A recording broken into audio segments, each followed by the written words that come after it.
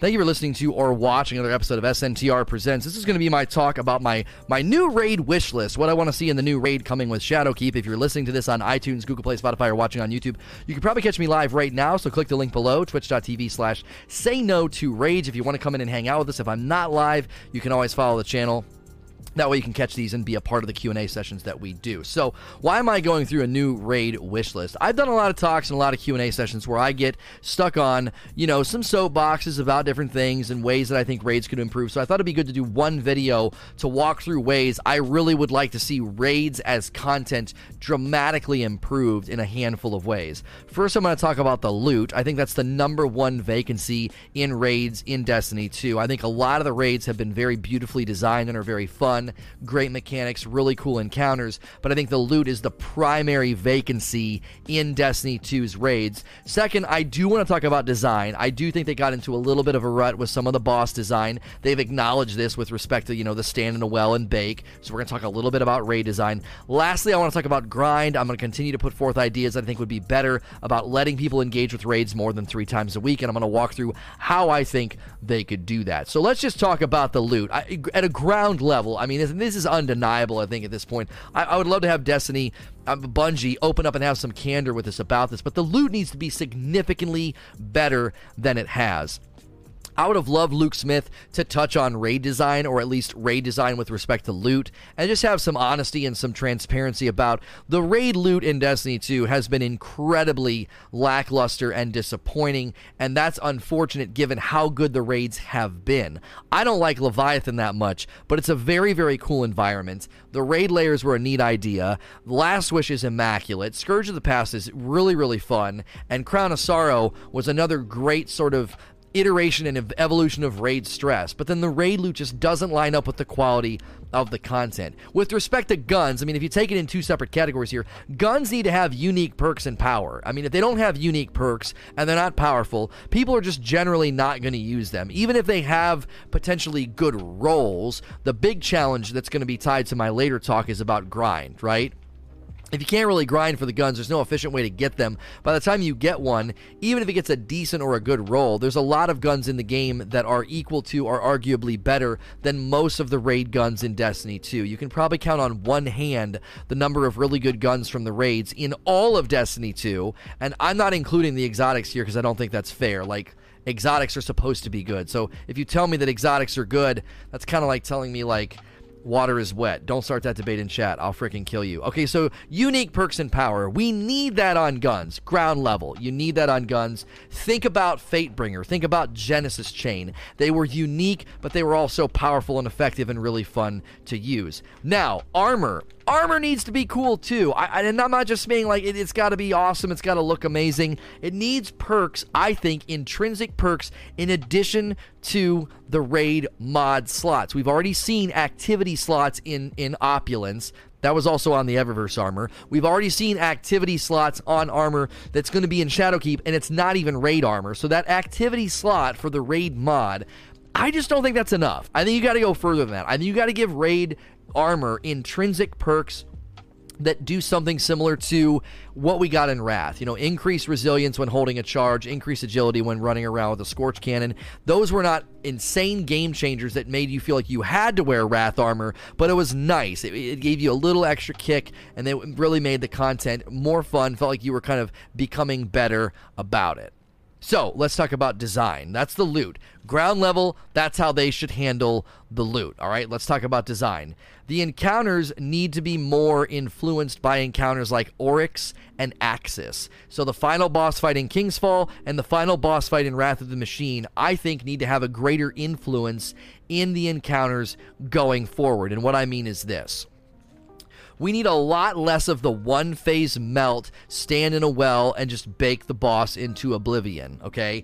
Now, I understand you could one-phase Axis if you got really good at it. One-phasing Axis I don't think was as common as a lot of the one-phases I feel like we have now. Maybe I'm wrong in that. Maybe that's just my memory being foggy on it. I think we were normally doing 2 phases at Axis, even near the end when we got really good. I felt like 2 phases were more normative, at least in my experience. Maybe we were a bunch of scrubs, but I mean, we played a ton of Wrath of the Machine, and I don't feel like 1 phases were as common. I may be inaccurate on that, but that's just my memory. The other thing we need is, not only do you need the idea of we need to have less 1 phases, and if I'm accurate on Axis, you can also remember Oryx. There was no 1 phasing Oryx because there were mechanics that were required to do damage to him as a boss, and I think if you kind of combine the intensity and the movement of Axis, you're moving around, there's an intensity in the room, there's not as many 1 phases, then there's mechanical damage that you have to be doing in Oryx. I think those influences need to influence boss design going forward, because we kind of got that with Leviathan at Callus. You kind of had to stack skulls to damage him, but it ended up kind of feeding the 1 phase strategy. I mean, you basically had people that weren't just 1 phasing Callus, they were 1 plating Callus. I almost called him Alex. That'd be a weird name for him. In any case, with our influence over the flow of ammo likely going up in Shadowkeep, with the ammo finders being more effective and the 1 finisher perk of being able to generate heavy ammo for your team, I would think that would lean really well into a lane of most of these boss fights you're going to need to do 2 phases, maybe 3 if the team's struggling, but I think 2 phases creates a better element of endurance, planning, and strategy. That's going to touch down on what I have to say next. Get rid of the raid tokens and get rid of the revive timer, okay? If we go to an element of you cannot do a 1 phase, maybe you can only do 50% damage because you're using a mechanic in the room like the bombs at Oryx, so you can only get 50% damage or something like that. Or there's a small window of damage. Axis, the small windows of damage kept you from being able to melt him and 1 phase him as efficiently and as often as some of the bosses we face now, like in Crown of Sorrow. The guy just kind of stands there and lets you absolutely bake his face, and that leads to a lot of the 1 phases. If you're going to lean into what I'm saying and we go to more 2 phases and we go to more survival endurance tests, especially when you had to do the Vosic challenge, you had to stay alive to use all of the rooms. That was an endurance test. Now, endurance tests, I think, are better experienced when you don't have revive tokens and a revive timer. I don't mind revive tokens in the spirit of we want to limit how many times you can revive people. I think that's fine. A limitation on that is great. Maybe in normal, if they bring back normal and hard mode, maybe in normal you can revive everybody once, but in hard mode, if you get revived, you lose your token. So, there is a soft limitation on, well, if you revive 3 people, that's it. That's all you get. You revived half your team and they came back with no token. But get rid of the revive timer. Stop wiping teams. Give them that opportunity to clutch. Give them that opportunity to pull things back out of the fire. 2 phases are going to have more of that happening. If we're reading Luke Smith's tea leaves and we're saying, okay, he's basically making it sound like we're not going to have all these 1 phase insane boss melts. If we move away from that and boss fights are taking longer, you're not 1 phasing bosses as often, I really think that would pair and dovetail well with them saying, let's get rid of the revive timer, let's stop wiping teams, let's give people a chance to clutch, because we're extending fights and we're making fights take longer than they did in D2 up to this point. Lastly, let's quickly talk about the grind. I really, really think going forward, we need to be able to grind raids more than 3 times a week. Once you get beyond your 3 runs, non-powerfuls are dropping for you, so you can grind for the stats on armor that you want or the rolls on guns that you want. People tend to push back on this. People are going to get everything in the first week. That's absurd. Raids take 6 people. They take time. It's not a frickin' strike. Even when people get really, really efficient, it's still unlikely they're going to grind so efficiently and so well that they get everything that they want too fast, okay? Second of all, it's a raid. It should be rewarding. It should be an endgame grind. It should have the most hardcore, most dedicated players in there running the loop and running the cycle. I think 3 runs per week is a little bit absurd at this point, given that you know, especially with the variances on rolls and the variances on potential stat rolls, it would be a perfect time to say, hey, we're going to let you run a raid more than 3 times and get non-powerful drops. Internal currency would be a great way to implement this. Maybe you can only open an extra chest once or twice on those extra runs. So you're not getting a ton of drops, but as long as you're running the complete raid, you're getting a currency throughout the whole raid that can then be used in your next run to open a chest. That internal currency could also be used to maybe reroll armor. I don't know if we need to re-roll the armor, though, with the internal currency, if you're letting us grind the raid more than 3 times. And then the raid exotic, if we're thinking about grind here, the raid exotic should have a ever-increasing chance the more you run it, and if you get to like 12 completions without it, it should just unlock a quest that allows you to complete the quest in order to get the exotic to drop. So with respect to the reward structure and the grind, I think running it more than 3 times would be amazing. I think an internal currency and extra chests like they did inside of Wrath would be amazing. Also, I think that they could allow you to get the exotic almost guaranteed, but if not, after 12 runs, the quest unlocks and you're able to do it. So Q&A is going to follow. Stick around for that if you're here live. If you're listening on iTunes, Google Play, Spotify, or watching on YouTube, you can always come in at twitch.tv/StandardRage and hang out with us. As always, please like, share, and subscribe. Thank you for listening to or watching another episode of SNTR Presents. This is going to be a question and answer session that followed my talk about my new raid wish list, things I want to see them do in the new raid in Shadowkeep. If you're listening to this on iTunes, Google Play, Spotify, or watching on YouTube, I'm probably live right now, so click the link below. Come join us, twitch.tv/say no to rage. Let's jump right into the questions. I've tried to be more efficient with question answering, so we get through more of them. That is one of the reasons that we don't do gameplay as often whenever I am playing. So, KJ the Knight with the first question. Don't you think they will need to do some major PvP rebalancing with the implementation of 2.0 armor? Warlock with a full-time arc buddy running around in Crucible will be a bit, basically, is their own part on teeth shots. Okay, here's the thing. There's a significant sort of like delay period on arc buddy shooting. So I think time to kill is probably going to make what you're predicting unlikely. I think in most like bam, bam, bam shootouts, that little like pew pew pew, pew pew pew. I don't think it's going to shoot enough. I don't think it's going to shoot enough. And even if it does, like, I don't think is it that strong against Guardians? I don't know. Again, time to kill and the way shootouts typically go with hand cannons and pulses and stuff, I don't generally think that's going to be a big problem. Now, let's ignore that part of your question. Let's just zero in on the rest of it. Are they going to have to do some tweaking and balancing because of Armor 2.0? Okay. I would say yes and no. Number one, I feel like they've already put some of this in place. And you may have missed it, because you got to kind of pay really close attention to some of the things Luke Smith has said to deduce some of these things, okay? And I'm in a privileged position, because I read through the entire director's cut, and then I have 1,000 people watching, and they're illuminating things and enumerating things and highlighting things that I might have missed. So I'm in a very, very privileged position. So me being able to do this, like, you might have missed some of this stuff. So when I say that, I'm not trying to act like I'm some know-it-all. Streamers have a unique advantage in, like, constantly getting really good ideas and information flowing into our brains. Luke Smith said that intellect is capped at 100, and you can hit that 100 cap with really good stat rolls and no mods. He was highlighting the fact that you could grind for really, really god roll stats that in turn give you a really, really strong build, okay?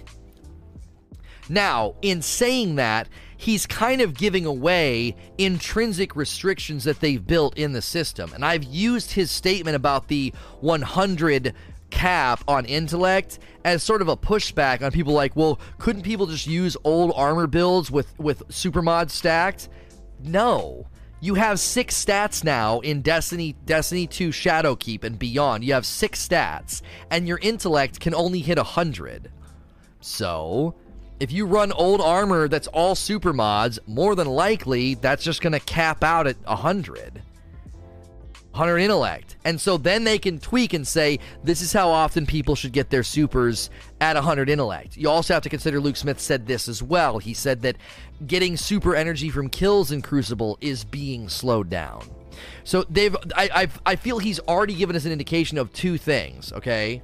He's already given us an indication of 2 things. Number one, there's intrinsic restrictions within the system itself because of the 6 stats having caps on only 100 intellect being possible. And second, him saying that they're going to change the flow of super energy in PvP. Those are two things he said that I do think they're already making adjustments, as well as preemptive adjustments to how the system works. So when someone says that they're getting rid of super mods, listen carefully. There's a concern that people can use old armor that has a super mod in it to run in Crucible.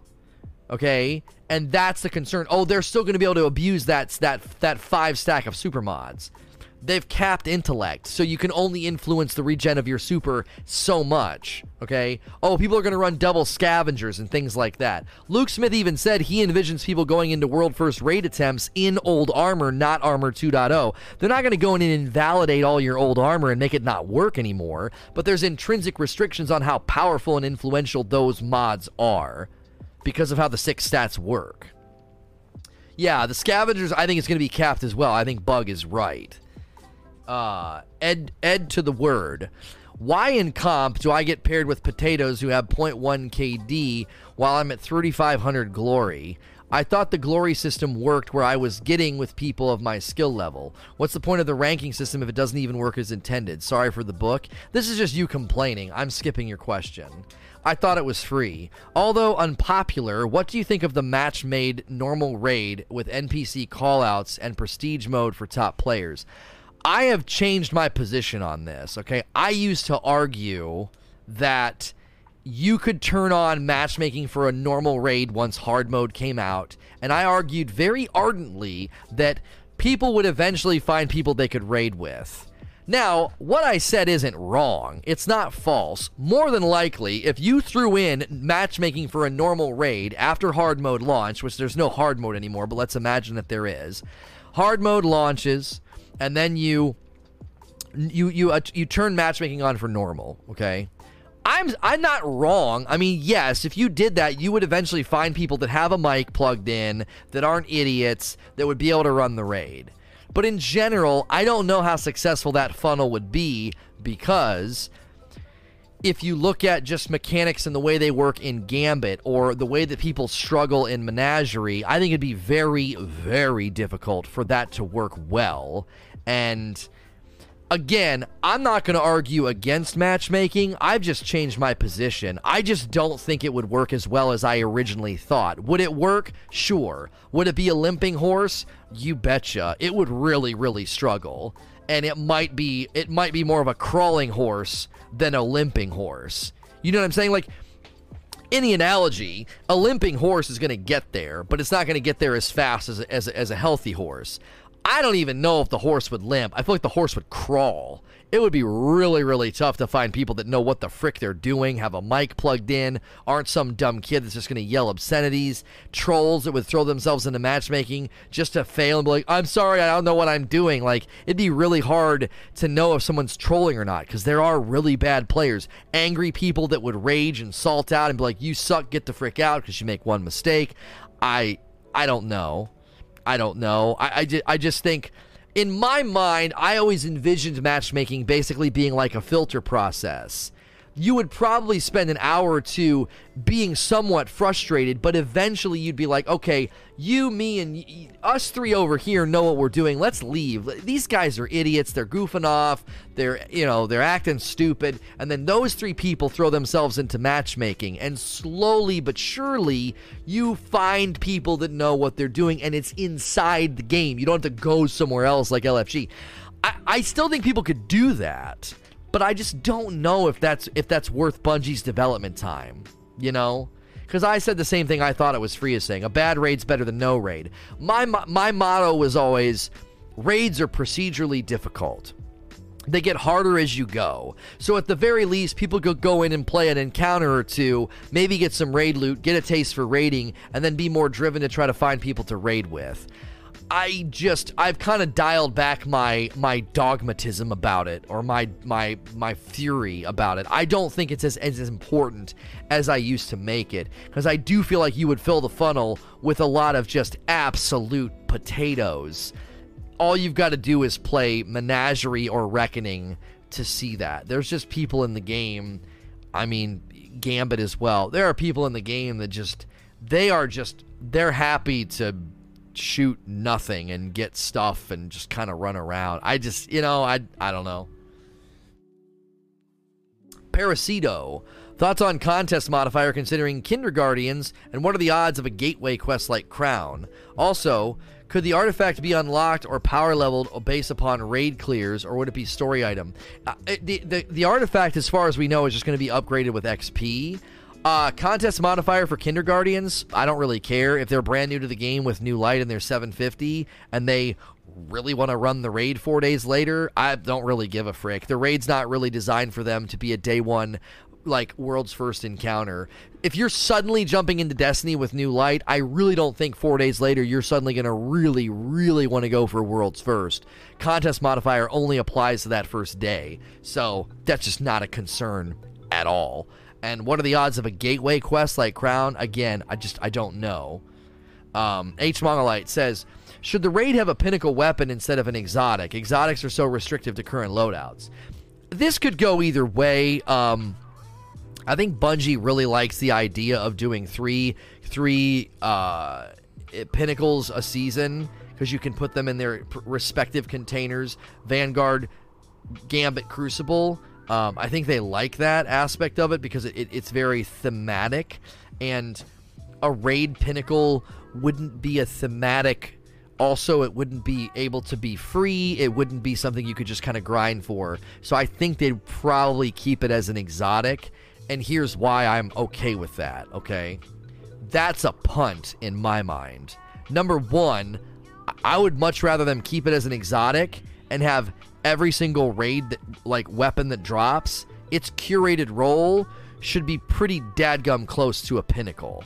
If I get a pulse rifle, if I get a hand cannon, shotgun, fusion rifle, rocket launcher, grenade launcher, whatever the frick, and I get it from that raid, the curated version of it should be really, really close to a pinnacle weapon. It's a raid. Up to now, I mean, most of the weapons, and I know Harry's pointing out, the Crown of Sorrow curated shotgun. One weapon out of the whole pool. As I said during my wish list talk, out of 6 raids and all of Destiny 2, you can count on one hand the number of weapons that are really worth going for. That, it's like, there's nothing special about them. There's nothing particularly unique or strong about them. There's very, very few. And if you're like, but this one's not bad, it usually has an equal version of itself somewhere else. Somewhere else. You can get decent hand cannons and shotguns elsewhere. Threat level, okay, I have an Ikelos. What else you got? You know what I'm saying? Hunter's Blade. How do you think the moon is tied to the Vex, since there is the potential of the raid unlocking Vex invasions? Vex are invading the system as a completely separate storyline from the nightmares on the moon. They're just combining the two. They're not actually connected. Well, they could be, but at the moment we don't know. It doesn't look that way. It doesn't look that way. What's wrong with helping people learn? You all may know the raid, but you got to learn from someone. That's the problem with raiders. They exceed with it, and they gain all the weapons and gear, but they leave the rookies behind. Well, listen, I want to push back a little bit on what you're saying. Number one, if I like running the raid and playing Destiny, your experience is not my responsibility. Number two, if I'm going to go into raids and play with people off of LFG, again, you being taught how to raid is not my responsibility. If I want to beat the raid and I only have 2 hours on a Friday night, it's reasonable for that person to say, I would like to control the quality of my gaming experience. I would like to have a good time and play with other players who know what they're doing, right? The sentimentality of a player isn't always going to line up with, yeah, I'm happy to waste the next 4 hours teaching some lead-footed dum-dum how to play a raid. Not that every inexperienced raider is that way, but that's how it can feel sometimes. It's like, brother, I got 2 hours. I don't got 4 hours to throw in the toilet with you because you can't figure out how to step on a plate at the right time. Like, you can't figure out basic survival instincts, like when you're really low health, go hide or pop your super. People just are lead-footed. They just stand there and die. It's like, move, you know? So I get what you're saying. There's an extreme sort of caricature of people who can go on to LFG where they're like, you suck, get out, I want to raid with only people who've done it 58 times. I get that, right? I get that. But again, it's not their responsibility to help you. It just isn't, you know. And I think a lot of people just really struggle to take ownership for the fact that you're bad at video games. Some people are just bad at video games, and you throw yourself into LFG and you expect all these go-getters and these hardcore players to drag you through it. Like, it's just, you know, I don't know. I really, really don't think anybody owes you anything. And I think the spirit of Sherpas and raid service streams and things like that, I think that's a pretty good presence in the community. I think there's a lot of people that do that. They do take the time to teach. They really take a lot of pride from being a patient and kind Sherpa. I really do. I think there's a lot of people that are that way. I honestly feel like there's one patient Sherpa for every 3 raging Sherpas. You know, you got to kind of hack through the weeds sometimes, but you're the one in the needy position. So, you know, I feel like sometimes this belongs on the subreddit choosing beggars, like on Reddit, you know, like beggars can't be choosers. If you're in the needy position and you're trying to get help, you know, it's just one of those things that, you know, you're going to have to hack through and try and find like a really patient teacher. It's just the way that it is. Nova Hands. Hey, Lono, do you have any confidence that Bungie will right the ship with raid weapons, or are we in for more of the same with Shadowkeep?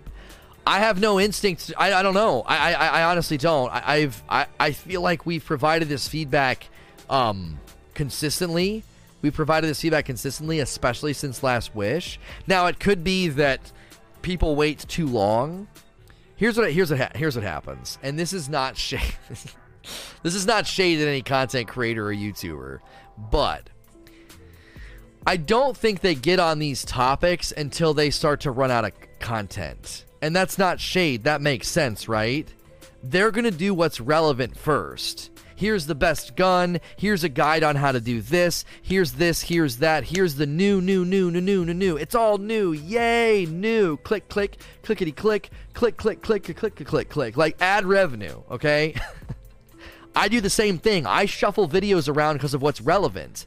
I still have a video called The Pinnacle Problem, and I keep shuffling it back on my YouTube channel. Why? It's not important right now. What's important? Talking about Infusion, talking about the PvP updates, talking about the TWAB, talking about the community challenge. That's relevant, right? That's relevant. No one, like, people want to see the relevant content first. They're interested in, how do I beat the raid? What's the raid encounters like? Do you have a raid guide yet? So, for example, a guy like Datto is going to be way more interested in putting out raid guides and like weapon tutorials and things like that. And then once that stuff coasts down and dries up, then you see content creators like him and even content creators like myself saying, all right, let's talk about the raid weapons. They're not that good. Well, by the time we get there, it might be too late. It might be too late. Bungie's like, well, we already designed the next raid, the next loot pool. We can't change any of that. That stuff's already in motion. If day one we said that, maybe, but it's like, I don't think that feedback was really uttered that much during Leviathan, because there was weapons that people really wanted. There was the Sins of the Past, there was the Midnight Coup, some people really liked the Ghost Primus. I think there were some weapons in Leviathan that kind of like made us think, oh, this isn't that bad. And then there was the Zenith of Your Kind shotgun. People definitely complained about the raid layer loot, because there's like, what, 2 weapons. And so Last Wish landed, and I don't think anybody really focused on the fact that the Last Wish weapon pool was really disappointing. It took a while, I think, for the community to start talking about that. I didn't talk about that. I'm one of the stronger voices on that. I get really animate about how bad the Last Wish weapons are, or how disappointing they are. And I think I waited a long time to make a video about that. You know, and here's the thing. If we're waiting to talk about it, I also think Reddit and Twitter and everywhere else, I just think the community doesn't really zero in on it right away. Everything's new, everything's exciting, the dust settles, somebody makes a video, somebody makes a Reddit post, and people are like, yeah, you know what? You are right. Yeah, the weapons are pretty bad. I don't honestly know. I don't honestly know if the consistent feedback from the community has been loud enough that the raid weapons have been kind of butt. Like, they've just been kind of butt cheeks. It's just not very good. Again, you can count on one hand the weapons that are really worthy of pursuit. And when I say worthy of pursuit, what I think is like, they're unique. They don't have their equal anywhere else. Because when someone says Nation of Beasts, that gun can be found basically elsewhere if you want a good elemental hand cannon. So, now, yeah, I agree with the torch. Crown of Sorrow, I think, was immediately criticized for its loot. The weapons, the Taraba. I think there's been more vocalization of it now. That gives me some hope that maybe the raid in Shadowkeep is significantly better with the weapon system. It hasn't been loud enough, Lono, because the content creators spend the first 2 months criticizing you, and then they all start parodying you. That's enough tea sipping for one day, Milky. Holy frick. Crazy Crunked. How about raid-specific guns like Touch of Malice? Not mandatory, but have a situational and fun use. I actually thought Touch of Malice was cool. I also really liked never getting one. Oh, that was so fun. 1,000 Kingsfall, completions, and never got Touch of Malice. I loved people get so mad. Why isn't he using touch? Where the frick is his touch? Get out your Touch of Malice. I don't have one. I never got the Touch of Malice in D1, and I absolutely love how it would trigger chat. I loved that troll. But I'll say this. It sounds weird for me to say this. I thought the idea of the Touch of Malice was cool. It would have been neat to have Anarchy or 1K voices. I don't do collectibles. I don't do collectibles. It'd have been neat to have them be more like that. Now, if you're gonna do that, though, it's got to be quest based. Nova Hands is already highlighting that. It's got to be quest based.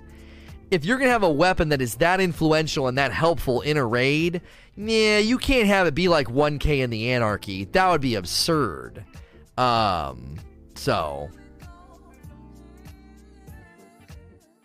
Pee-wee. Hey, Lono, sorry for the dumb question, but what is TWAB? What does it cover? Okay, so every Thursday on Bungie.net, TWAB stands for This Week at Bungie. It's a weekly blog that hits Thursdays around 6 p.m. Eastern, somewhere between 5 to 7 p.m. Eastern. It's evening time Eastern. It's end of the day for them out in Seattle. Soul Frequens. What do you think is going to be the boss for the new raid, and what type of mechanics? There's no way for me to guess about the mechanics or the boss.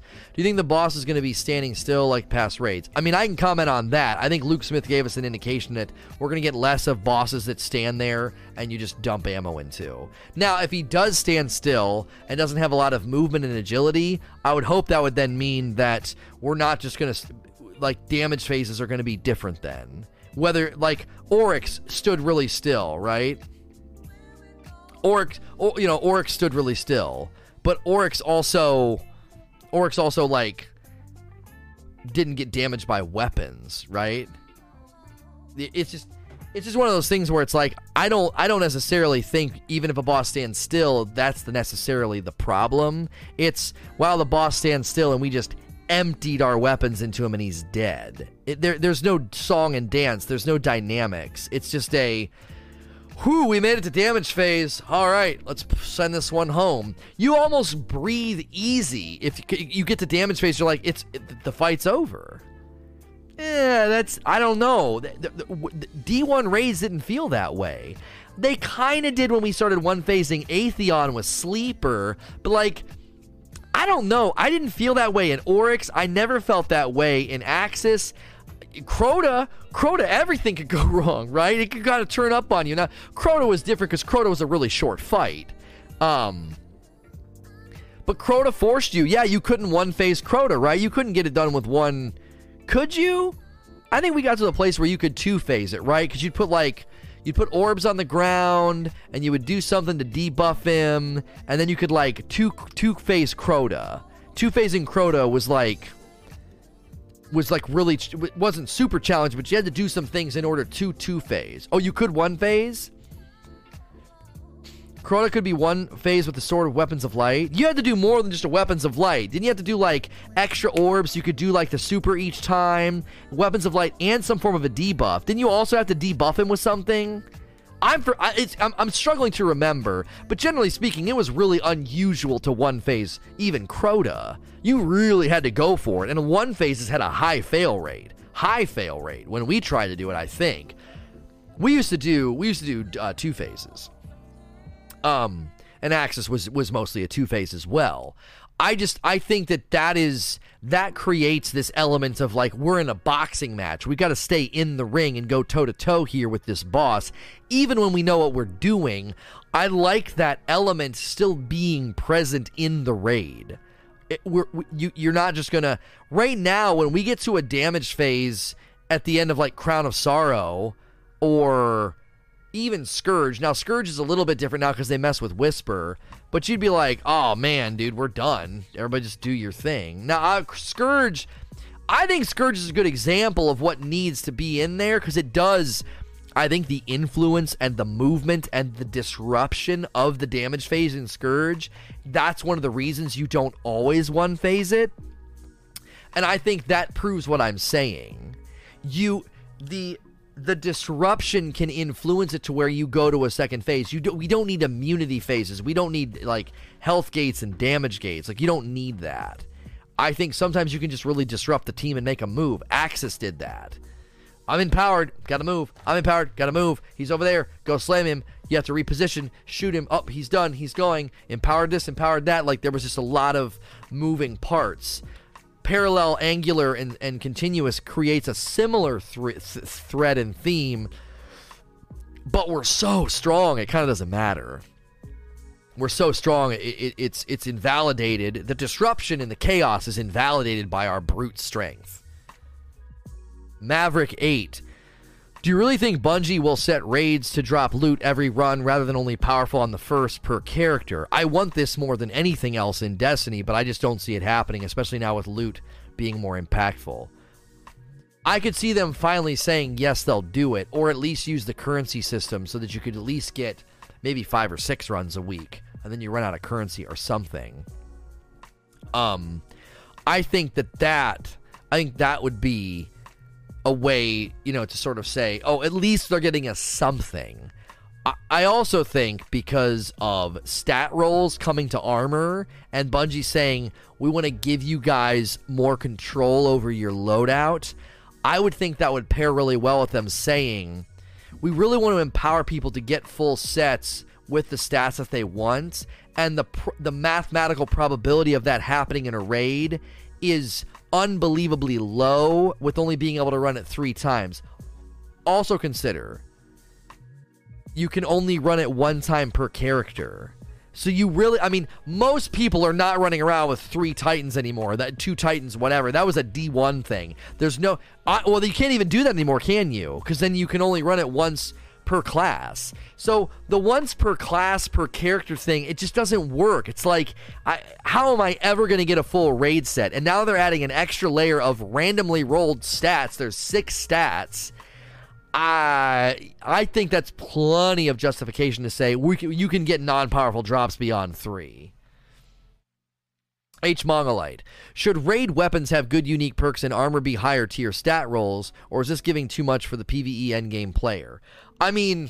These are things that I have said literally today, so you may have submitted this too early, but I literally said in the talk, guns need unique and strong perks. I've also said that a ton on stream, so this is a bit of a softball.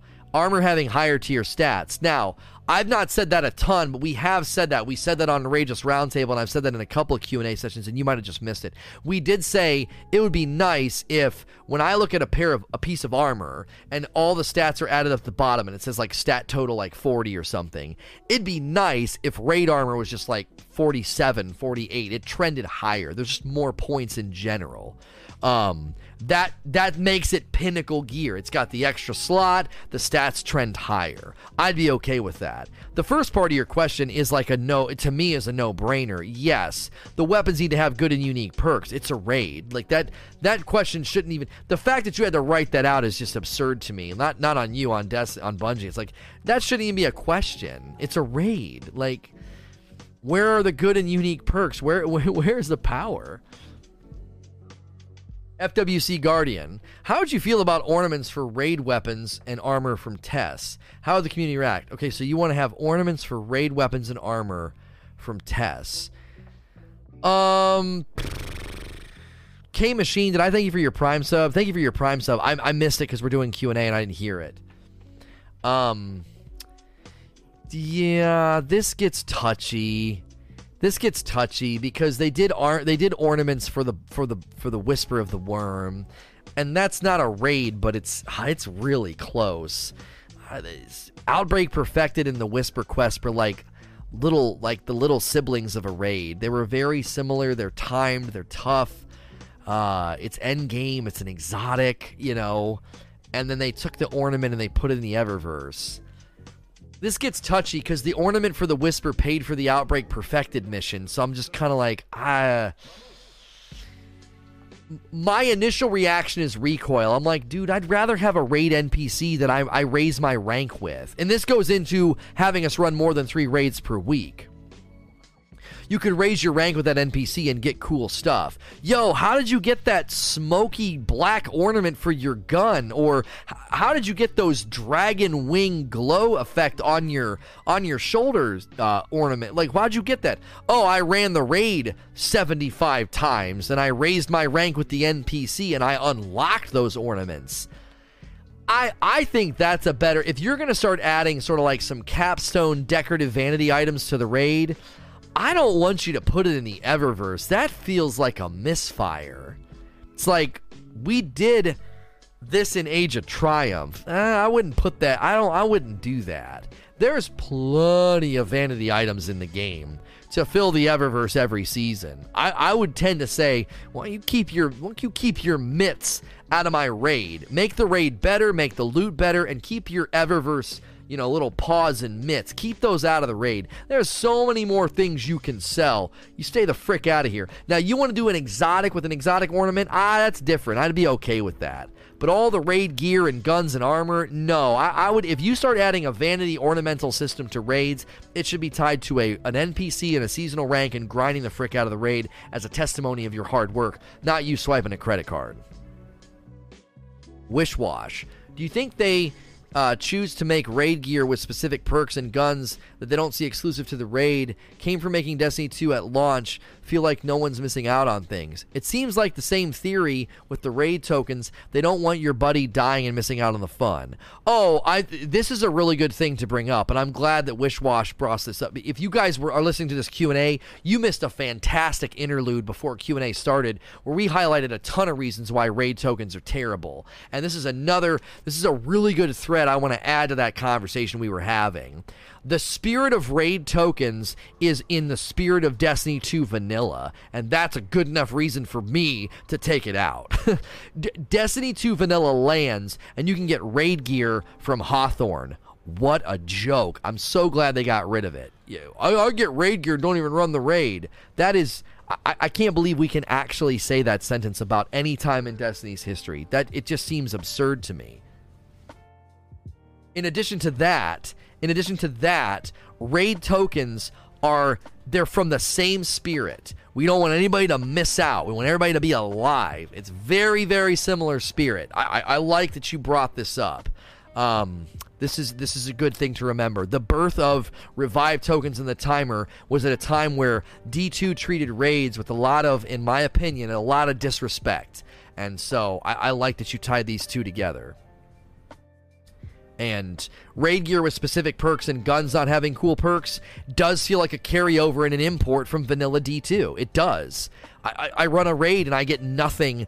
There is no, oh my gosh, I have to run the raid for that gun. That doesn't, like, nobody says that sentence anymore. And we said that about Fatebringer. People said that about things like Genesis Chain, Chaos Dogma, the Ex Machina, the sniper rifle from Wrath. You know, there were a lot of guns in those raids that people were like, I want that.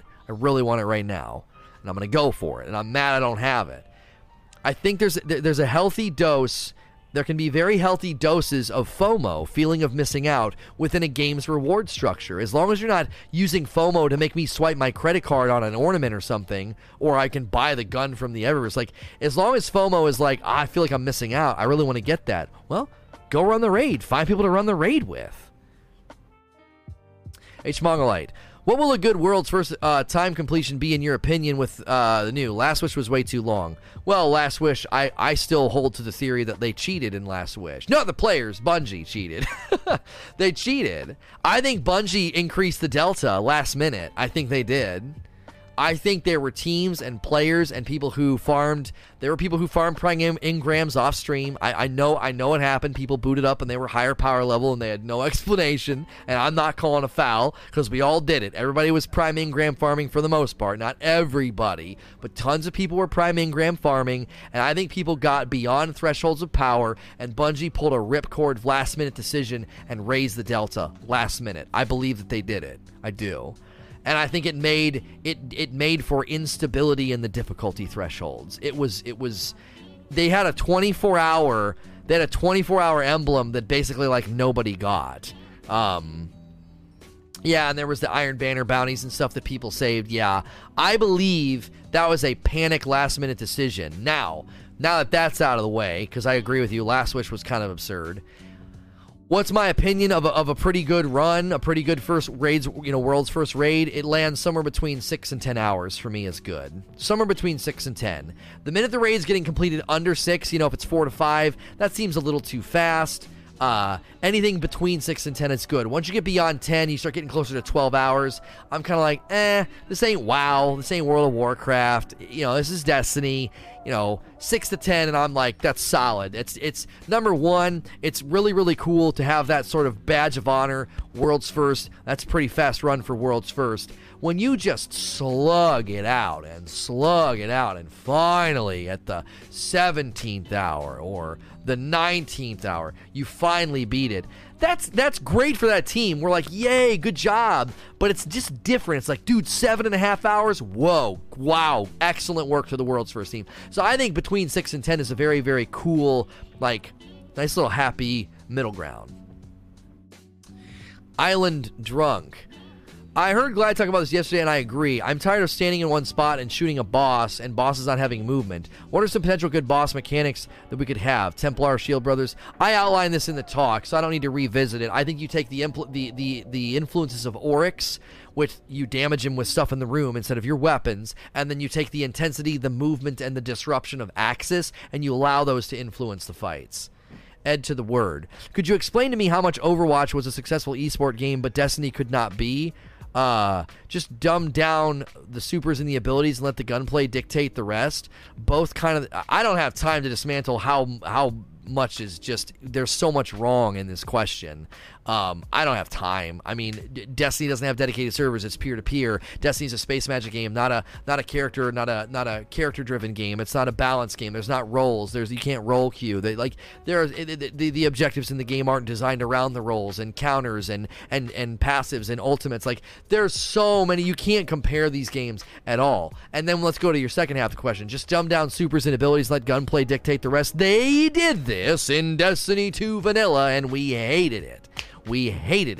So there's just a ton. There's just layers of just misconceptions and false equivalencies and bad comparisons in this question. Like, you just cannot compare Destiny to Overwatch. And I'm telling you, they set up D2 year one for esports, and it was awful. It was not good. The map design, the 4v4, the gun-based fighting, I don't know. FWC Guardian. How would you feel about set weapon and armor rolls from raids as guaranteed god rolls? I think since we can't really grind rolls and raids reliably, that should be guaranteed god rolls. See, you're in my opinion, some people might prefer this. Yes, just give me a static roll so when I get the Fatebringer, I've got the Fatebringer. I push back on this, and here's why. Bringing in random rolls, random stat rolls, and that grind is an enormous benefit to the player. We don't want to push back on that. It's an enormous benefit to the player. You're leaning in on the wrong problem here. The problem is not, the solution is static rolls. No. I can't grind the raid. Let me grind the raid, and then random rolls is fine, and then take your idea. The god roll is the curated roll. Curated rolls on random rolls is a fantastic iteration on random rolls that has not been capitalized upon. The solution is not to limit the coolness and the variances within raid gear. The solution is to say, just let me grind the raid more than 3 times. That's the solution. It fits, I sits. Bungie would better serve their player base by providing tutorials for each week of each of the raids. What? Any ideas about how they could do this? In-game narrated walkthroughs for each stage in the raid? No. Why would you do this? Figure it out. Beat it. Strategize. Like, use deductive reasoning. I guarantee you're not saying do this for day 1. You're saying they could do this like a month later or 2 weeks later. No. Figure it out. Like, if you're going to go watch a YouTube video and watch a guide, that's you leaving the game to get like what amounts to kind of a cheat code, a spoiler, right? Self-contained within the game, you should never have the game being like, hey, the raid's been out for a couple weeks. Here's everything you need to know about this fight. Nah, I don't think so. Mel says, I would argue that they could and should be using strikes to teach small raid mechanics. They have a few mechanics there, and I think that should be related to the raids. Well, right. That was kind of related to one of my ideas in D1, where you could have, like, if you want to do raid matchmaking, you have to go through raid training first. And there would be, like, mini strikes that would teach you about basic raid mechanics, and you have to have your mic plugged in, and once you do that, then you go through that, and then you can go into raid matchmaking, because now you understand the basics of, like, stepping on a plate, room pain hurting you, boss damage is done not just by shooting them, you have to do things in the room first, like. But again, I just don't think it's worth development time to do that. It's a small portion of the community. I don't want Bungie spending any time on this. I just don't. Number one, figure it out. You don't need a guide. That's the spirit of the content. And number two, that's just development time that they could be spending on something else. D-Tom, do you think they should implement a hard mode or challenges to acquire adept type weapons in this new raid? I left this out of my talk. Shoot. In my new raid wishlist, I forgot to talk about difficulty spectrum and recapturing the philosophy that was in King's Fall. Design hard first. How far can you take a team? And then you dial some of that back for normal. I think that spectrum of difficulty and difficulty spectrum is magnificent. I think it's perfect. The differences between King's Fall, normal and hard, and Wrath, normal and hard was great.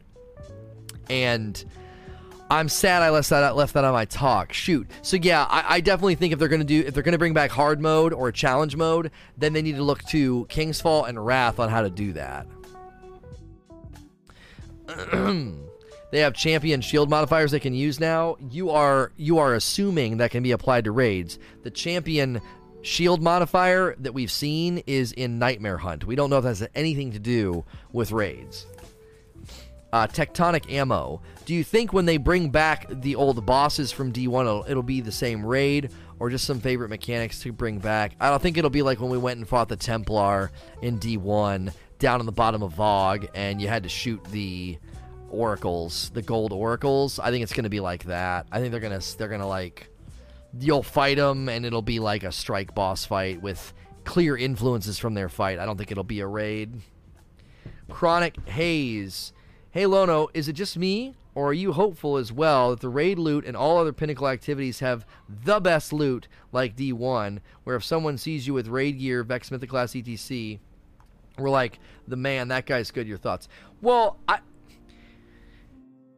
this gets complicated because the only way to achieve this is you have to make all non-raid gear really, really bad. Because a pinnacle piece of gear right now, like a pinnacle primary that performs really well, it's already in the game. There's already primary weapons that are as good as you can get at killing trash ads. You can't get any faster at killing trash ads than a lot of the pinnacle primaries. And I'm not even saying pinnacle weapons. I'm just saying like tip of the pyramid weapons. Top performing weapons are already in the game. So you can't really create this thing that you're talking about. Now, with energy weapons and heavy weapons, maybe, but they can't create a primary in the next raid that's going to be 1,000 years better than all the other primaries.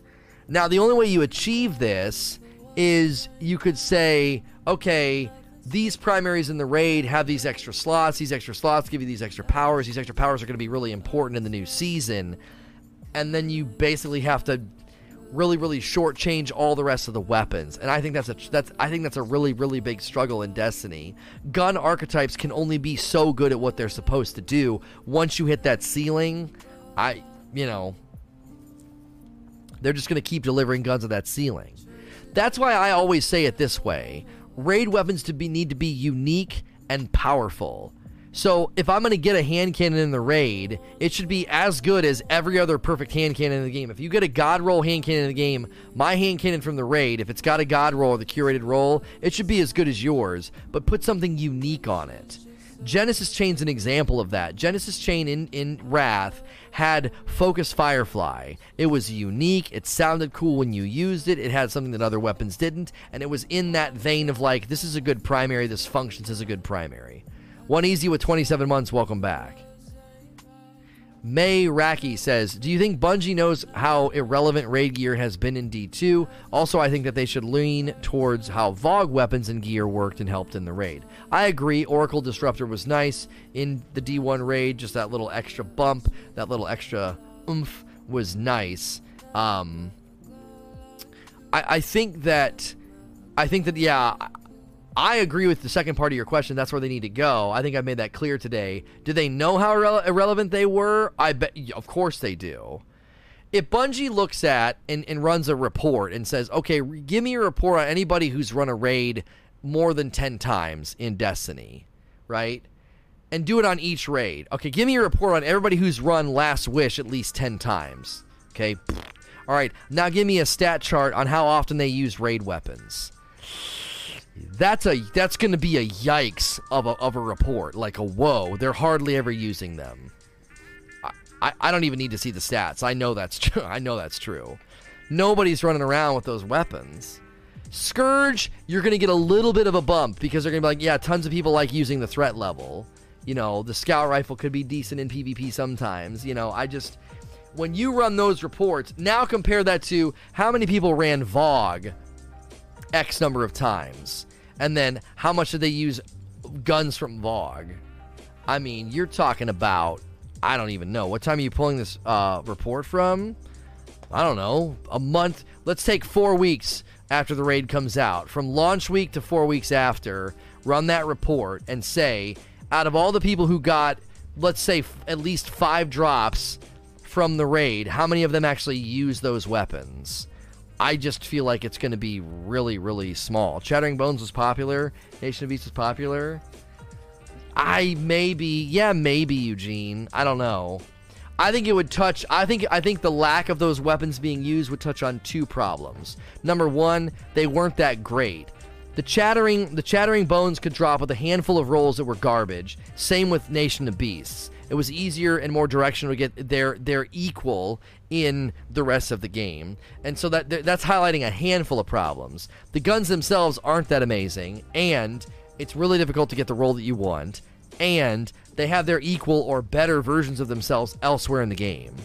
With with things like the Bygones and the Go Figure, Chattering Bones I think quickly got sort of overshadowed, and with Nation of Beasts, I don't know. There was no intentionality to getting it. So, Chattering Bones was the best pulse and didn't have an equal. I don't think that that's accurate. The Bygones was a clear was clearly outperforming it, and they came out at the same time. Bygones dropped with Gambit. It wasn't the same archetype. You said that Chattering Bones was the best pulse and didn't have an equal. I don't know. The Chattering was disgusting, but the Bygones was easier to get. I don't know. The Bygones, the Blast Furnace, the Go Figure, I don't know. I'm not saying Chattering Bones wasn't good. Number one, there was no intentionality in grinding for it. I kept getting Chattering Bones with terrible rolls. So, Bygones was not easier to get its Gambit. No, you got like a guaranteed Bygones, didn't you? You could roll over and he was selling one. You could just go buy one. Hollywood Zero. I'm not going to spend too much time on that because we're going to make too big of a point here. The overarching point was that the weapons in general weren't that great, not a lot of intentionality. You're going to go to one weapon at one time and try and argue it was the best at that specific time. That's not true of virtually every other raid weapon since D2 launched. So, aside from Midnight Coup, one weapon per raid being standout proves the point that we're trying to make today. Hollywood Zero, do you think raid exotics should be quest-like process like Touch of Malice? No time to explain. I already answered this in my talk. The drop rate for the exotic should go up like Nightfall the more you don't get it, and once you hit like 12 raid completions, it should just unlock a quest so you can get it. Sunfire, do you think the curated role for the raid weapon should have perks in it where the other weapons can't have it? Yeah, it should be like a pinnacle. Mick Cheshire, with raids offered during the seasonal updates, the weapons seem to be split between the raid and the mainstay activity. If intrinsic perks do make a comeback, what would you say to the idea of the other weapons outside being offered with that intrinsic perk? Well, I wouldn't do that. I don't think you should be doing what they did in like Black Armory. I think all those weapons should have been in Scourge. Scourge should have had an internal currency and an extra chest so you can double the loot drops at each encounter so that you could have taken all those weapons from the Forge and put them in the raid and let me run the raid more than 3 times a week. That's what they should have done with those weapons. And then all of the remix weapons like the Acantha D grenade launcher and all the rest, those should have been your Forge weapons, and those should have been dropping random rolls with potential really cool new god rolls because those were all static rolls from year one. They completely misfired on that. Because you cannot, if you want to get the Acantha D as a grenade launcher or some of the other some of those other remix weapons, there's some pretty cool ones in the mix, but you literally have no way of grinding for them.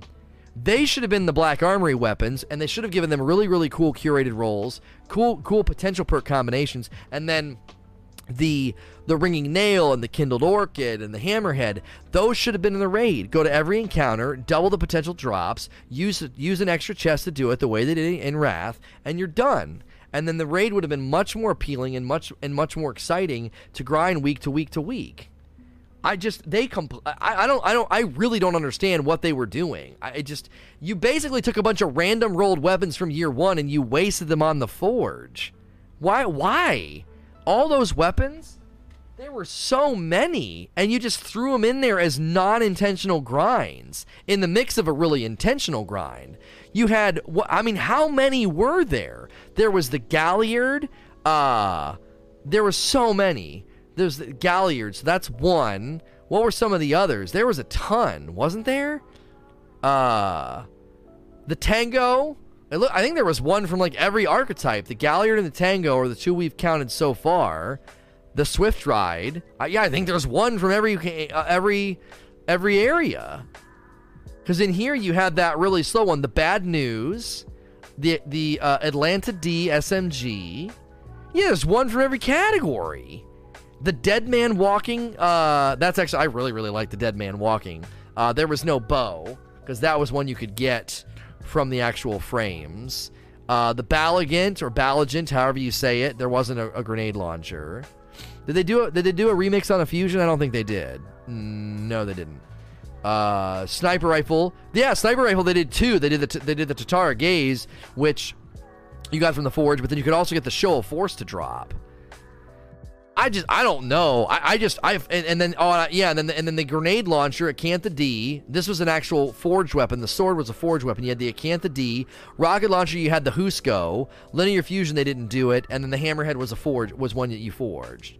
So, like, they literally have an entire weapon pool that you have zero intentionality to grind for. They just drop randomly in the forges. Those should have been the frames, and then the rest of the weapons should have been in Scourge, and Scourge should have had the Wrath of the Machine internal currency and chest system. Now, listen. Somebody's like, why don't you work for Bungie? Listen, it's so easy. Hindsight's 2020, man. It's so easy to look at that and say, why didn't you guys just do this? Why didn't you just do that?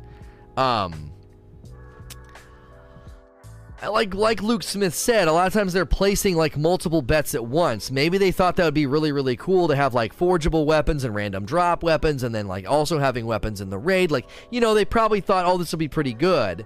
Here's my pushback.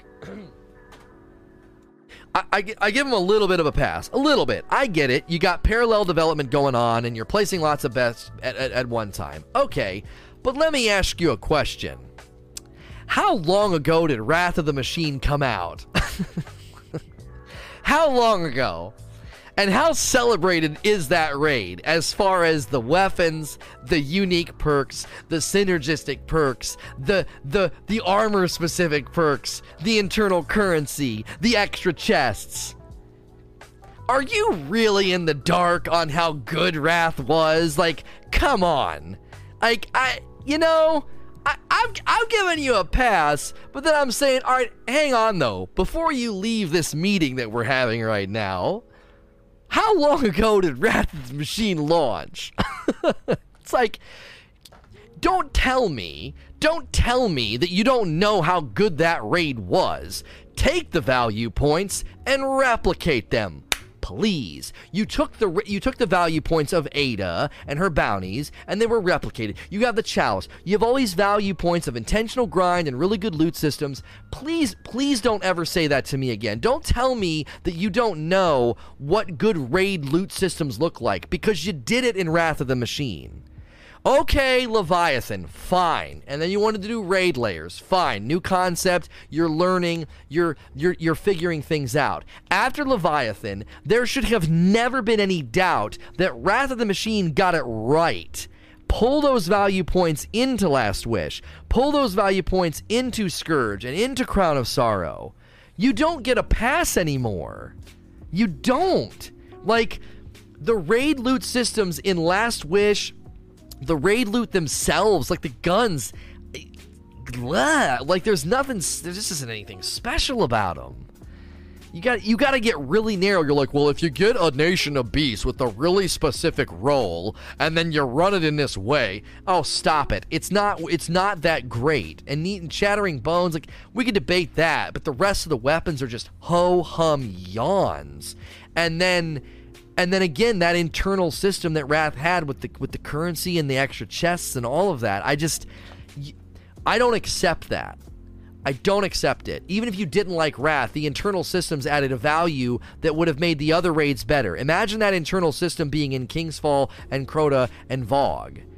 It's just,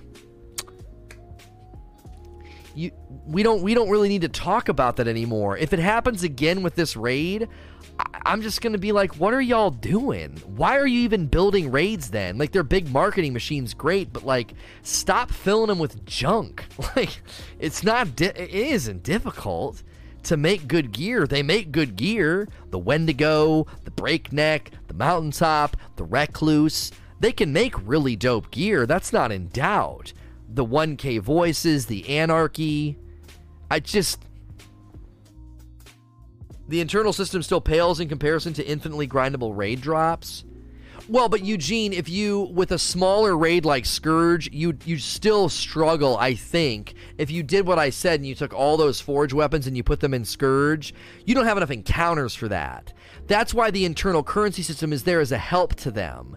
Look, we get it. If you're going to make a smaller raid with like 3 encounters, we get it. That loot pool is going to be smaller. Here's a way to make the loot pool bigger. You do 2 chests. We all know what drops from each chest. I can run them infinitely. I'm not saying not to run them infinitely. Take what you're saying and what I'm saying and combine them, and Scourge of the Past becomes a great loot grind.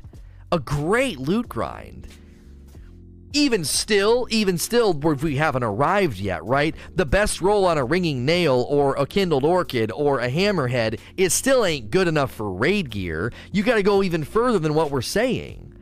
2 chests per encounter. That's 6 chests. That's 6 possible guns. And then 5, you got your 5 armor pieces, right?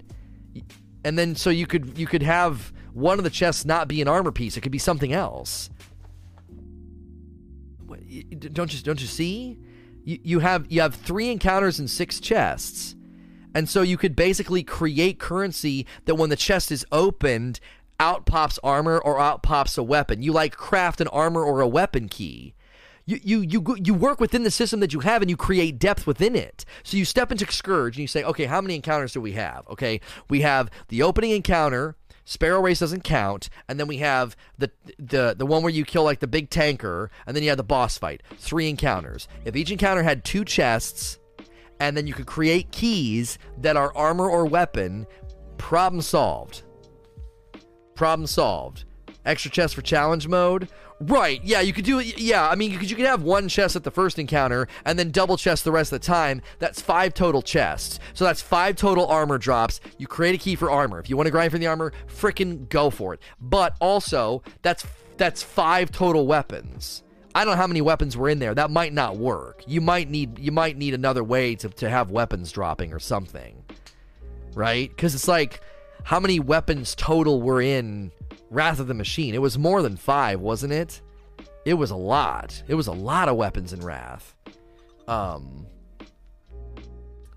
So maybe each encounter, if you have 5 chests, every chest, you could say, this chest either drops a sidearm or a shotgun. This chest either drops a machine gun or a rocket launcher. Because that's 10 total weapons. I'm telling you, this system would give them a whole lot of more, like, pivoting room to not say, oh, well, Scourge is too small. We can't do a full weapon system. Yes, you can. You 100% can. You let us run the raid more than 3 times. You create an internal currency. That internal currency allows me to make keys. Those keys are either an armor key or a gun key. You're done. You just fixed the problem. So then when I want a full armor set, I just keep making armor keys. And I just keep opening the gauntlet chest over and over and over again until I get the stat roll that I want. And then, oh, that's such a good system. That would be such a good system. Do you know how long it would take for you to get a full set for your hunter with the stats that you want? That'd be awesome. And you'd be in there a lot. Like, it would increase raid engagement. It would increase raid longevity and relevancy. 5, and that's a small raid. That works in Crown, and that works in Scourge. 3 encounters, 5 chests. You double the chest after the first encounter, and you're done. Because you get to that end fight in Crown, same thing. 2 chests for the first encounter in that room, 2 chests for the next encounter. That's 4 chests, and you just do 1 chest for the first encounter. You're done. 5 chests, 10 weapons, 5 armor pieces. Problem solved. Why would you? I don't know. It's like, what? And then people run the raid more. What are we doing? What are we talking about here? Now, somebody might be like, well, Lono, that system's going to be really elaborate and really hard to build. I don't think so. You have chests in the game. You have loot pools. You assign 1 piece of armor to every chest, and you give me the ability to make keys like you did in Wrath. It just, to me, man, that just seems like such an easy, just bam, home run. Just an absolute home run for raids, because then your big raid in Shadowkeep, if they do 2 raids in the next couple of seasons like they did with Scourge and Crown, you just made those raids significantly better, bigger, and they have more depth and they have more grind, and you didn't have to build more encounters. You didn't have to make the raid any bigger. They made the guns for Scourge, for frick's sake. They made them. They just shoved them into the Black Armory. They shoved them into the forges. You're making the full armor set. You're already making the loot. Like, you know what I'm saying? The system with the currency and the keys and the chests, I have a really hard time believing that would be difficult for them to pull off. Because they did it in Wrath. So, FWC Guardian. Do you prefer raid exotics as RNG rewards or quest exotics? Personally, I like quest because I've done Scourge 40 times and I still don't have the Anarchy. I like my hybrid idea. You know, as you run it, the chances of it dropping increase because it's really exciting to get it on like your 4th or 5th run. But once you get to like run number 12, you should be able to get a quest that unlocks, and then you can do the quest. I think the hybrid system is nice. There's that exciting, like, you can get it before 12 runs, but then when you get to 12 runs, it's like, all right, give me the freaking quest for Pete's sakes, and then you can work toward it. I think that's a really good balance of both systems. There's something really nice about, oh, I got it, you're like on your 3rd run, and that also allows them to still do the whole thing where World's First Team gets it right away. They get to keep all those value points. Ryan, do you believe Bungie should add raid pinnacle weapons for doing X challenges X amount of times? If so, do you believe it should take the slot of the one? I already answered the question comparing pinnacles and exotics. I already answered that question.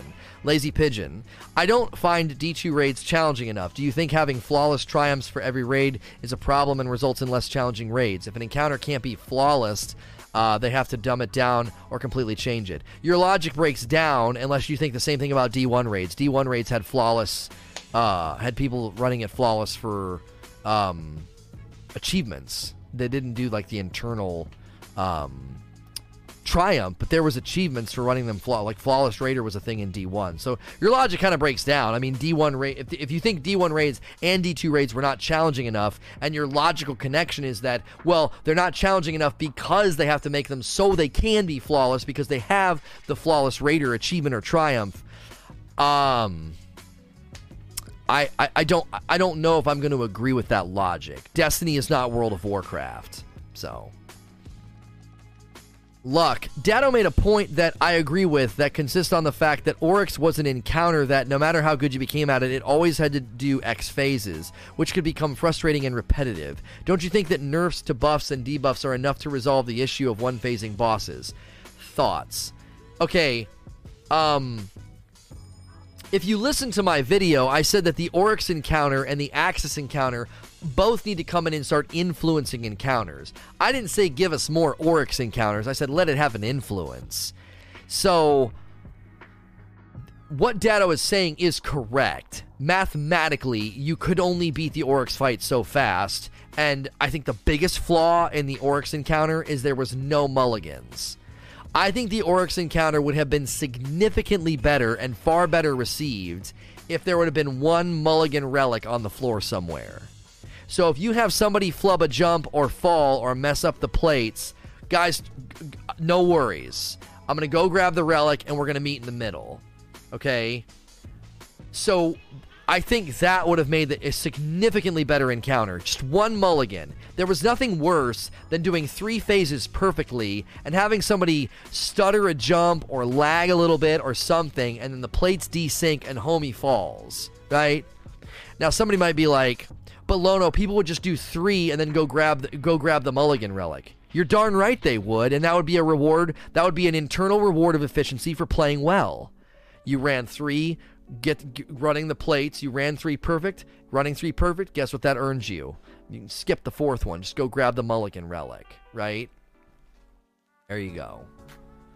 Or maybe the mulligan relic only appears if you time the plates right at least. You got to build the bridge, and then if the bridge gets built, you know, then at least it spawns it or something. So at least you still have to go to the plates and then go grab the mulligan relic. But do you see my point? Like, I get what Datto is saying. It's like, if you make one mistake, you're starting over. You can't beat it any faster. If you compare the King's Fall, if you compare the Oryx fight to the Axis fight, it's clear that, like, the better you get, and this is a value point that I attach to Wrath when we have the argument, like, what's the best raid? I always say that Wrath is the raid where it's so clear that the better you get at the raid, the faster you beat the encounters, except for the Siege Engine. But I think there's room for places in things like Siege Engine where you can only beat it so fast.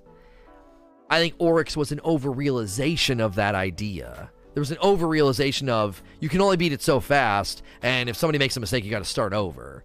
I think that the Siege Engine is a pretty good iteration and evolution of the idea that you can only beat it so fast. It's just, this is the encounter length.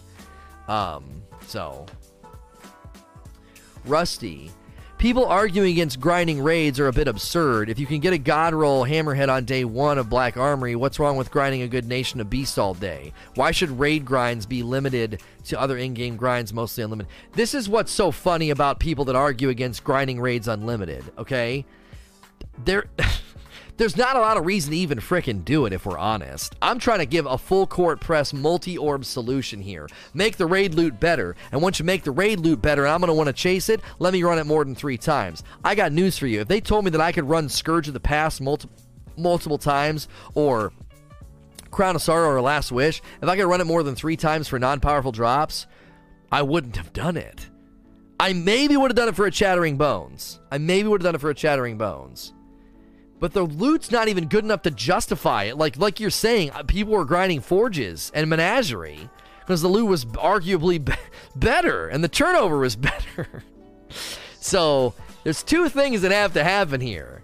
The loot's got to be way better, and when it's better, then I have a reason to grind it more than 3 times a week. If they don't make the loot any better, then who the frick cares if you can run it multiple times? So you can get some hand cannon or auto rifle or scout that's outdone by non-raid weapons and non-raid gear? Evil the Waffler. I 100% agree with everything you said, but would you go back to the old raids and change anything if they gave you everything the new raid you wish for, or would you just move on? Well, I mean, the old raids could have something done to them. Armor 2.0, if you really like the way a certain armor set looks, Armor 2.0, and if it has the mod slot on it, then it's equal. The raid armor across all raids is then equal. And if they do something with the weapons, too, I would love it if they took all year 1 weapons and randomly rolled them. J-Dunk, how far down do I got to go here? Jiminy freaking Christmas. I got too long-winded today. I'm going to go really, really fast and give you guys 20 more minutes. Are you still in support of how raid exclusive exotics work, or would you like to see more of a quest? Already answered the question about how raid exotics should work. Lethal Strikes. Do you think revive tokens should be removed? Yep, that was in the video. Jinja 300. With Bungie adding new difficulty levels to activities in Shadowkeep, do you think it's time for them to reintroduce difficulties in raids with a spectrum of reward? Normal is regular, hard is adept. Yep, agree with this. Do it. Evil the Waffler. Bungie said that they won't make hard modes for raids anymore. What are your thoughts? Somebody just asked that question. Puck Ever Laughing says, how does Bungie address the low per player percentage that engage with the raid? Better loot or in-game LFG to fix it? They've not done anything to address that. They were seemingly happy with it in D1, and they've done, if anything, they've done a lot to drive us away from raids in D2. Tucci, is there any way of making raiding more accessible to the 30-year-old dad gamer? I'm 37 and I raid just fine, so get a mic, talk with people, figure it out. If you're bad at video games, it doesn't matter how old you are. That's not really a bearing on why people can't raid. If you're too busy, I mean, I don't know. Find people to raid with. D-Flash says, how about we keep the revive timer, but use it, say, if you don't revive this player within 30 seconds, you lose them for the encounter. Wouldn't that work better? I like this. Yeah. Yep. This sounds good to me because you're basically saying there's an intensity to go for the res and an intrinsic benefit of getting the res, or you could be like, too risky, you're too far forward, we're not getting to your res, let's just keep going, you know? Did low-key tell someone to get good? I mean, if you're bad at video games, you can't ask Bungie to make raids easier. That's not fair. If you're busy and you struggle to find people to play with, use the solutions in hand to find people to raid with. Like, you know what I'm saying? I'm never going to ask Bungie to make their endgame content easier if you're just bad at video games. I had a guy literally, I mean, I still to this day don't know if he was trolling. I had a guy in Kingsfall being like, I can't see him. I was like, you can't see so-and-so right now. You can't look around and see their username and look at them. No, dude, I can't. And he had like a southern accent. I can't see him. I was like, bro, I don't know what to tell you. If you can't move your character around and look and find other players in the room, then we're not going anywhere. I couldn't drag you through a strike if I needed to. I mean, I could. I would just kill everything and you wouldn't be there. Accent shaming? That's not accent shaming. So, So yeah, I like this idea. I think this is actually a decent. If they listen. I know Bungie doesn't like to admit they put stuff in the game that they shouldn't, and like that's really really hard to be like, yeah, this thing that we did is not good, and we have to take it out. I know they don't like doing that. I don't think I would like doing it either. Everybody likes to be right, like that's kind of the way we exist. We argue for something, and it's really really hard to be like, yeah, I was wrong. I've done that on certain subjects in Destiny. I'm like, I've changed my position. People changed my mind. I don't think that anymore. I've been swayed by the views of other people. I would hope Bungie would be swayed by what we're saying. And if they're really insistent on keeping it in there, they could do this. They could say, you know what? We really think the revive timer would be better served if it was a timer on the individual revive to add an intensity and an urgency to get the revive. And then if you don't get the revive, then there's an intrinsic and long-lasting sort of pain point. Like, you're down a man, Dr. Bad Llama. I both experienced and heard others discuss the toxicity of raid LFG. Do you think the current raid philosophy contributes to this, or do people feel more free to be jerks because it's the internet and they don't have to say it to my face? I think that a douchebag in D1 could show off. Be like, whatever, bro, I'm gonna beat this. In D2, that douchebag basically has no ability to do that. He's like, dude, you frickin' suck. We get a wipe. Come on. Stop sucking. Now, I'm not justifying being that douchebag. I'm not saying we should have more people like that. But what I'm saying is in D1, it might have been less common. Because the guy might get a little jab in and say you're not very good, but they just keep going and don't kick you out. Like, they may be douchey in their disposition, but they're not douchey in, like, execution. They don't kick you out because you died. They're just kind of douchey. They're like, come on, man, what the frick? Let's clutch this. What a... Ugh. That guy, that attitude, like, he's just going to... That personality isn't going to jive in D2's raid system. Dude, come on. Get out of here, dude. No, we're done with you. Just leave. We can't do this. You know what I'm saying? I'm not justifying being that way. I'm just saying that's probably why it seems like it's risen in D2, that LFG toxicity. Ace of Wake. With hard mode gone, how can Bungie maintain difficulty of players above the delta without breaking encounter rules like in Reckoning? Use contest modifier. McCheshire. Rather than having tokens, would a good compromise be having wiped the team still present, but every player that is down reduces the timer? No, get out of my Q&A. No, I hate it. I hate the timer. I hate getting wiped by the timer. No, get it out. I don't like it. No, sir. Dagnabbit Ben. Regarding weapon raid aesthetics, do you favor weapons being heavily thematic? Crown of Sorrows or Leafy from the site. Crown of Sorrows. Oh, you're saying i.e. Crown of Sorrows and the Leafy ones from the site. Or do you prefer taking shaders better, like other raids? I don't think taking shaders really well is the same as something being thematic. I think the King's Fall weapons are going to go down in history as the best looking, because they look like you made them from dinosaur parts. I loved that. I absolutely loved that. But in general, doing like the thing where they did with like Vogue, or like with the weapons in Crown, there's like kind of like reskins of existing weapons. I gave Wrath a pass because they really, really went beyond just like, oh, this is the white Suros test weapon. They put like the Siva stuff on there and it glowed and it lit up. There was like an actual visual effect on the weapon, even though the weapon was basically a gun we had seen before. You know what I'm saying?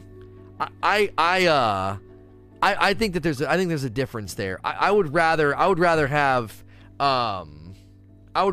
like this sort of thematic thrust. You know what I'm saying? Comp Helping, I'm going to give you a shout out. He says, go to my Twitch for cheap comp pinnacle weapons, all platforms. Okay, let me tell you something. Considering the word platforms, you don't have one, and you never will if that's how you promote your channel. So there's your shout out. Get the frick out of my chat. Fast Flex. Would you like to see Touch of Malice sort of weapons come into the new raid? Yeah, we already had this question. I like thematic exotics that have their footing and ground and power in the raid itself. I think it's cool. It would have to be quested. you get it through a quest. Dan the Noob, more relics and roles, more teamwork, more delegation, less timers, except for in raid cycles. These are things we need from Destiny 1 raids brought forward. Also, with fire teams being 3-man, do you think they should focus more on two teams of 3 setups for mechanics? Yeah. Wrath of the Machine, I liked how they split us up in Crown. Yeah, I think that's good. And everything you said on the front end, I agree with. Bring all that stuff over from D1. And I liked how you enumerated some of it, like relics and roles. That makes damage phases a little bit less likely to be like one phase damage. Teamwork and delegation. Focusing on teamwork and delegation I think is cool. You see that in Crown. Teamwork and delegation I think is hindered by revive timer. Dagnabbit Ben.